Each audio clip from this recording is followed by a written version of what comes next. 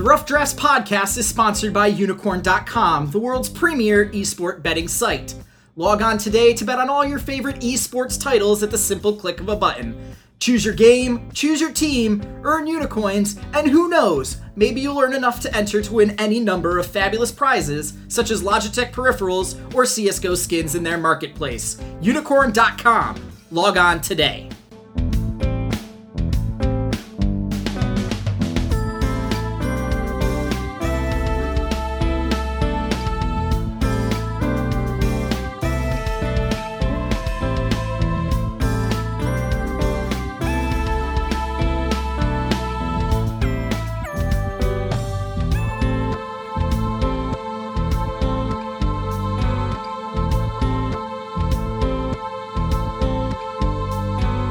Hello, Internet. This is Chase Redshirt King Wassenaar.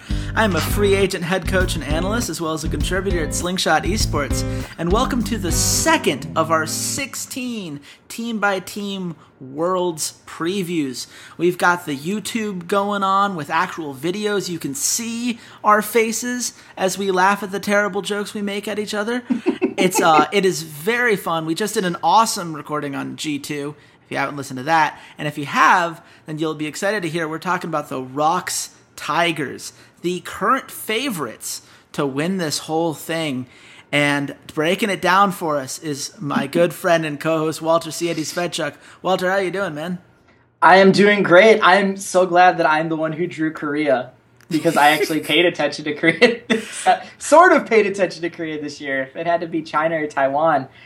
I love how you call it like a draw, as if this wasn't a text that I offered you. Because I said, I'm not trusting you with Taiwan. You could have the international wild card, and since I'm making you figure out what's going on in Russia and Brazil, I feel like I'll take China for you. That was the conversation as it went down. To be fair, I may have, on occasion, said that Taiwan should be a wild card region. It came up once or 30 times.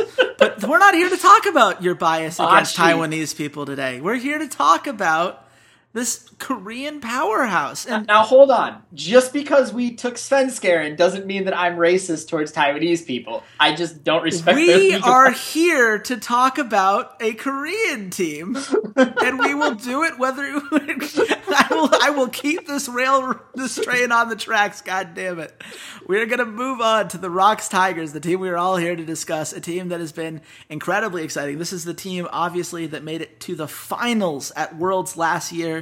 Took SKT to 4 games, thus ruining a lot of teasers that people had going, but also showing that they could compete with the best of the best. This is a team that has an incredible record against everyone not named SK Telecom historically. Walter, can you put this team in context to some of the Korean powerhouses that we've seen over the years at Worlds?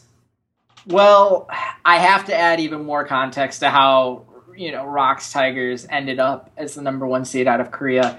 SKT lost to KT Rolster in the semifinals of the Korean playoffs. Mm-hmm. So ROX Tigers, they sort of dodged a bullet, and part of that comes towards the end of the summer season going into the playoffs. SKT struggled. Mm-hmm. And typically for organizations to be successful in Korea since Season 3, it comes at the expense of SKT struggling. We go back and look at the Samsung organizations. They were, very successful in Season 4 when SKT had some issues. Really, coming up with a solid roster that was, sort of the decline of Bengi, decline of some of the other older players that were around Faker, Pumandu, and the like. So it usually is at the expense of SKT. Now, granted, the SKT and ROX Tigers series that happened during the summer split were absolutely fantastic League of Legends to watch. Mm-hmm. Very strong, and it really kind of came down to ROX has the second, arguably the best player in the world right now in Smeb. SKT has the best, or arguably second best, in Faker, since they are going through a bit of a lull. And it's just always been ROX has really had these 4 elder statesmen in Korean League of Legends that have really came from sordid backgrounds. Smeb jokingly was one of the worst top laners in Korea back when he was on IM, and then now he's blossomed into, first or second best player in the world. You look at Gorilla, you look at Kuro, you look at Prey. At times have been like, okay, why are you playing professional League of Legends? You're just not stacking up. And then this year they added Peanut. They added this rookie jungler who's really rounded out this roster and has brought a level of aggression to this team that Hojin and Wisdom last year just lacked. They lacked that type of map pressure, and Peanut was really, really successful in the spring, especially when it was carry-style junglers, Kindred and Graves and the like, but has shown really a strong propensity for the other metas that have erupted over this season. So Rox were undisputably the second best team in Korea for the better part of almost 2 years at this point.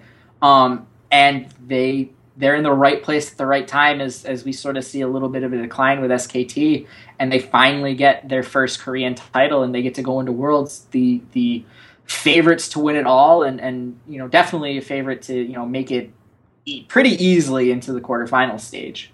Yeah, this is not a team when people look at Group A that people are worried about. This is a team that when we talk about them, we're talking about how far can they go. But I want to challenge you on something here. You talk about the rise of ROX Tigers being directly correlated to the fall of SK Telecom. And that's something that, given that SKT are two-time champions and we've only had 5 Worlds, only 4 of which I count because we hadn't even given the game to most Asian regions when the first Worlds came around.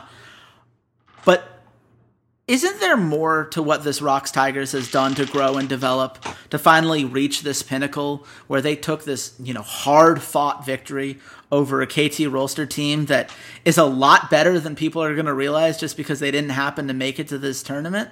I mean, can we just talk about the growth of ROX Tigers individually for people at home who maybe haven't watched them since they were at Worlds last year? Definitely. So I say the fall of SKT is in we didn't get the final that we as fans deserved. ROX didn't get the finals that they deserved. There's an excellent piece written by Emily Rand where she spends a night with the Tigers, and it's basically the scorer sitting there interviewing all of them as they're eating Korean barbecue, and talks a lot about sort of the interaction among the players and about how the players felt about winning, and they were visibly crying when they won. And I feel like as a fan, we've seen ROX versus SKT multiple times at this point in the a final, whether it's the World Championship, whether it's a Korean final, we've seen them match up. And to me, personally, them winning Korea has an asterisk on it. Just because it wasn't against SKT. It was against KT, and part of that has to do with the falling of SKT in terms of they struggle to adapt to the patches towards the end of the summer split. But you are correct that it's not just about that. A lot of their success this year has been hinged on the introduction of Peanut as their jungler. He has added quite a aggression to this roster and has really set Kuro and Smeb, who Smeb was, the best top laner at Worlds last year, and Kuro has slowly just continued to build upon his very consistent and steady career.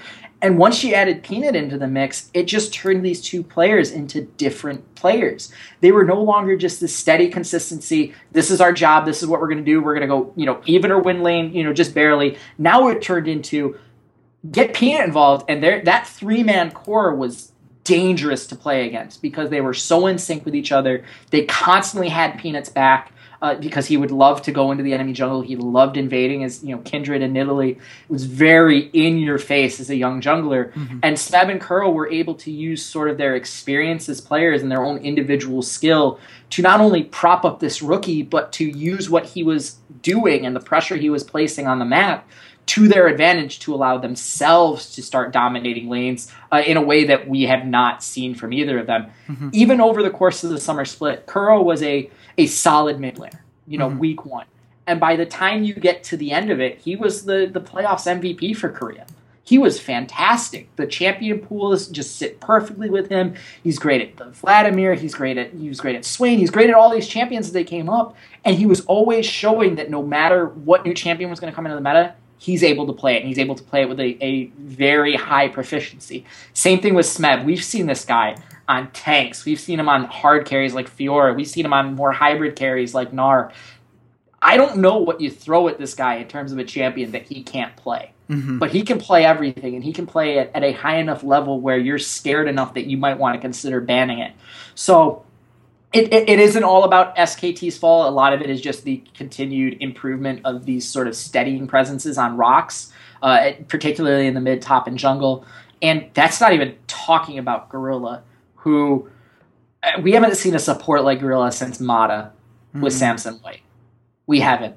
And again, this article that Emily Rand did really describes and shows Gorilla as this micromanaging figure on this team, and he's telling people which one's going to answer a question, and it keeps everyone's egos in checks, but also make sure that they realize that you are that good, but you can't act like that. Like, have some humility. Yeah. He is absolutely, from reading that article and a few other articles about him and about Rox in total, he is kind of the quintessential captain that you want on your team, and there is a very good reason that Rox is considered the favorites going into this. They've looked fantastic. Yeah.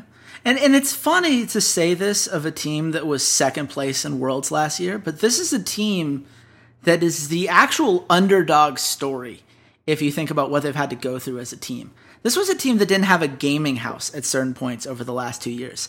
This is a team that has switched back and forth on who their sponsors were, if they had a sponsor at all, and none of those sponsors were giving the same amount of money that a team like SKT or KT or even Africa, just these people that, have money, have been invested time and time again, have the stable infrastructure. They haven't done that. All they've had is each other. And I think you nailed it when you talk about how Gorilla has been this glue that has kept this team together, while Peanut is the thing that people are going to look for to be the X factor that maybe changes the dynamic of what very much could be a SKT versus Rox Tigers sequel, depending on how certain things go and what your opinions are of some of the other teams we'll talk about later in this series of podcasts. But I want to get to something that you touched on very briefly earlier. Smeb versus Faker. We've seen this on LOL Esports. People have released the brackets. This is the first time since Season 3 when he made his statement game, Faker, what was that? That we are looking at a world in which the critical consensus is that maybe he's not the best player in the world anymore. Do we think that Smeb has reached that point where he is truly the person to watch more than anyone else at this tournament, if you're looking at just sheer individual greatness to go along with the synergy that you've already touched on? The problem I feel like with that question is that even in Season 4 when SKT weren't performing great, even late on here in the summer in Season 6 when they weren't performing great, you cannot count Faker out. Mm-hmm. When you're a gambler, you always have these rules where it's like you don't gamble on your favorite team, you don't do this, you don't do that. Yeah, you don't bet on Payne Manning on a Monday night game. You don't bet. It's just those kind of things. Yeah, betting against Faker is just one of those things. I feel like any time you have that inkling where you want to doubt him, he does something that just puts you in awe. You cannot believe that a human being was capable of doing that with a mouse and a keyboard. The duel with Ryu is one of them. The constant ease at which he brings Rise out, just out of thin air. Like, oh no, why are you playing Rise? And it's like, oh yeah, he can play all 130 some odd champions in the mid lane. We've seen Aurelia, we've seen Master Yi. Like, he will figure out some way to beat you. He just does it. He has never ever in his career been considered the worst player at his position. And that's what makes Smeb's story so great. That's what makes this underdog story and him being the primary face of this Rox underdog story is so fantastic. And I'll say one of my flaws as a person, as an analyst, is I do take a little bit more stock in historical context. Mm-hmm. I think right now, Smeb is the closest player to ever reach the point of where Faker is. he's almost at the top of Mount Olympus. Mm-hmm. He's just entering the cloud cover. And I think he could have had a shot if Rox and SKT played against each other in the summer finals. That possibly could have been it. Mm-hmm. I don't want to punish Smeb too much because SKT didn't get there. That's SKT's fault, not Smeb's. Right. But I steady myself. I hold off on crowning Smeb the new best player in the world because I need that one more matchup. I need to see these two teams, and Smeb and Faker, even though they're in opposite lanes, I need to see these guys play against each other one more time and see Smeb really take it to SKT and really take it to Faker. And I have not yet seen that moment from Faker where he's bled. He's performed poorly. He's had some pretty poor matches this season, I'll be honest. But there's still not a moment where I'm like, yeah, I'm going to take G2 over SKT. Well, and this is the thing when it comes to the World Championship, right? This is where it matters. This is where you prove yourself and you make your legacy. Toys is the perfect example of this. He was a Taiwanese player that barely had a career after that, is still salvaging something in Hong Kong esports and wherever he's going next, though now he's getting sued by all of that. It's become a mess. But we remember Toys because we remember the plays he made in Season 2 and the Orianna ults that single-handedly won games against teams that we thought they had no business beating. Absolutely. And the thing about the Rox Tigers is right now, they have not beaten SKT. In a 5-game series, it has not happened. And they always say, we want this. We want to prove that we can do it. And every time they've gotten that chance, even looking just back at the spring, they haven't been able to pull it off. It's the monkey on their back. It's the one thing that they haven't done. And I guess I'll put it this way, Walter. Is this team in the best position to get that monkey off their back and bring the tournament home? Or do you think that we need to curb back this Tiger enthusiasm just a little bit from where it's been when we look at just the overwhelming hype we've seen for all of these players, both as individuals and as a team? I think if they're going to do it, they're going to do it now. Mm-hmm. I think this is the moment to do it. This is the time that the 5 players on Tigers are playing at their absolute best that I've ever seen. Out of them. They are just playing phenomenally. Kuro, like I said, went from week 1, he's a good mid laner to now he's arguably 2. He's arguably right behind Faker. He's arguably 3rd. That's just fantastic. Prey and Gorilla are a just wonderful bot lane to watch. And when you look at Smeb and you look at Peanut, they're really kind of in the background where you don't talk about them a lot. Even Gorilla being the first guy, he's the Nick Fury of this Avenger program. Let's be honest, that's the story. Gorilla was like, I need to build a team, and he's the guy they started with. You don't talk about them as much because you have such a wonderful story in Smeb, and you have the young kid, the young firecracker kid in Peanut that's added, the pep to the step of these, old timers. So I feel like the other 3 are kind of in the background in terms of the narrative-wise, but just play-wise, they've all been stellar. And if it's going to happen, it's going to happen in this moment. To me, if I was one of these Tigers players, if I was in this position where I have this monkey on my back of SKT, if I never play SKT in this tournament and I still win Worlds, I'll be happy I won Worlds, but I would still have I'd still have that monkey. I don't think a World Championship takes that monkey off your back. The World Championship makes them one of 5 teams that have ever done it. That is all the monkeys they need to get rid of. And they're 7-21 against SKT. I don't care. They're one of 5 teams. Best of 5. If they win Worlds, they will be one of 5 teams to have ever done it. Absolutely. That puts you in a pantheon where you are first ballot League of Legends Hall of Famers when they eventually build it, and they will have earned every amount of praise. And I do not like this idea, and you're not the first person to say this. There is an ongoing feeling that they have to beat SKT or all of this is just, semantics. Oh, they're winning because it's an off year. No, they're winning because they're one of the best teams we've seen come out of Korea. And I think that, even compared to some of the SKT teams that have won Worlds before, I like the way this team is playing more than I liked the way SKT was playing coming into last year. This is a team that could come out and make a huge statement in the group stage. Like, if they come out and they just smack around G2 and just, demolish, just like a little flick of the finger to a team like CLG, they can absolutely prove that they are the best team in the world with or without that matchup against SKT. That is where I will have to disagree with you. And for the record, we just went an entire 20 minutes without mentioning the fact that Prey is one of the best utility AD carries that has ever played the game. His Ashe arrows are honestly out of this world. And I don't know. That says so much about this team that they have one of the 3 best AD carries in a region that is seen to be the most dominant region. And we couldn't even find time to bring him up in 20 minutes. That's just incredible. This team's so good. It's so good. They're good. But whether you like it or not, that's on the checklist. Beating SKT is on that checklist. I don't necessarily like it all that much. I would love not to have this thought of, but they didn't beat SKT in about the Korea finals. I would love to have that, but that sticks in the back of my head. And I know as when I played sports as a fan, any of these things, if the Bills went onto the Super Bowl, but they lost twice to the Jets, I'd have a Super Bowl, but I'd be like, man, I wish we beat the Jets. I'd always have that little nagging thing.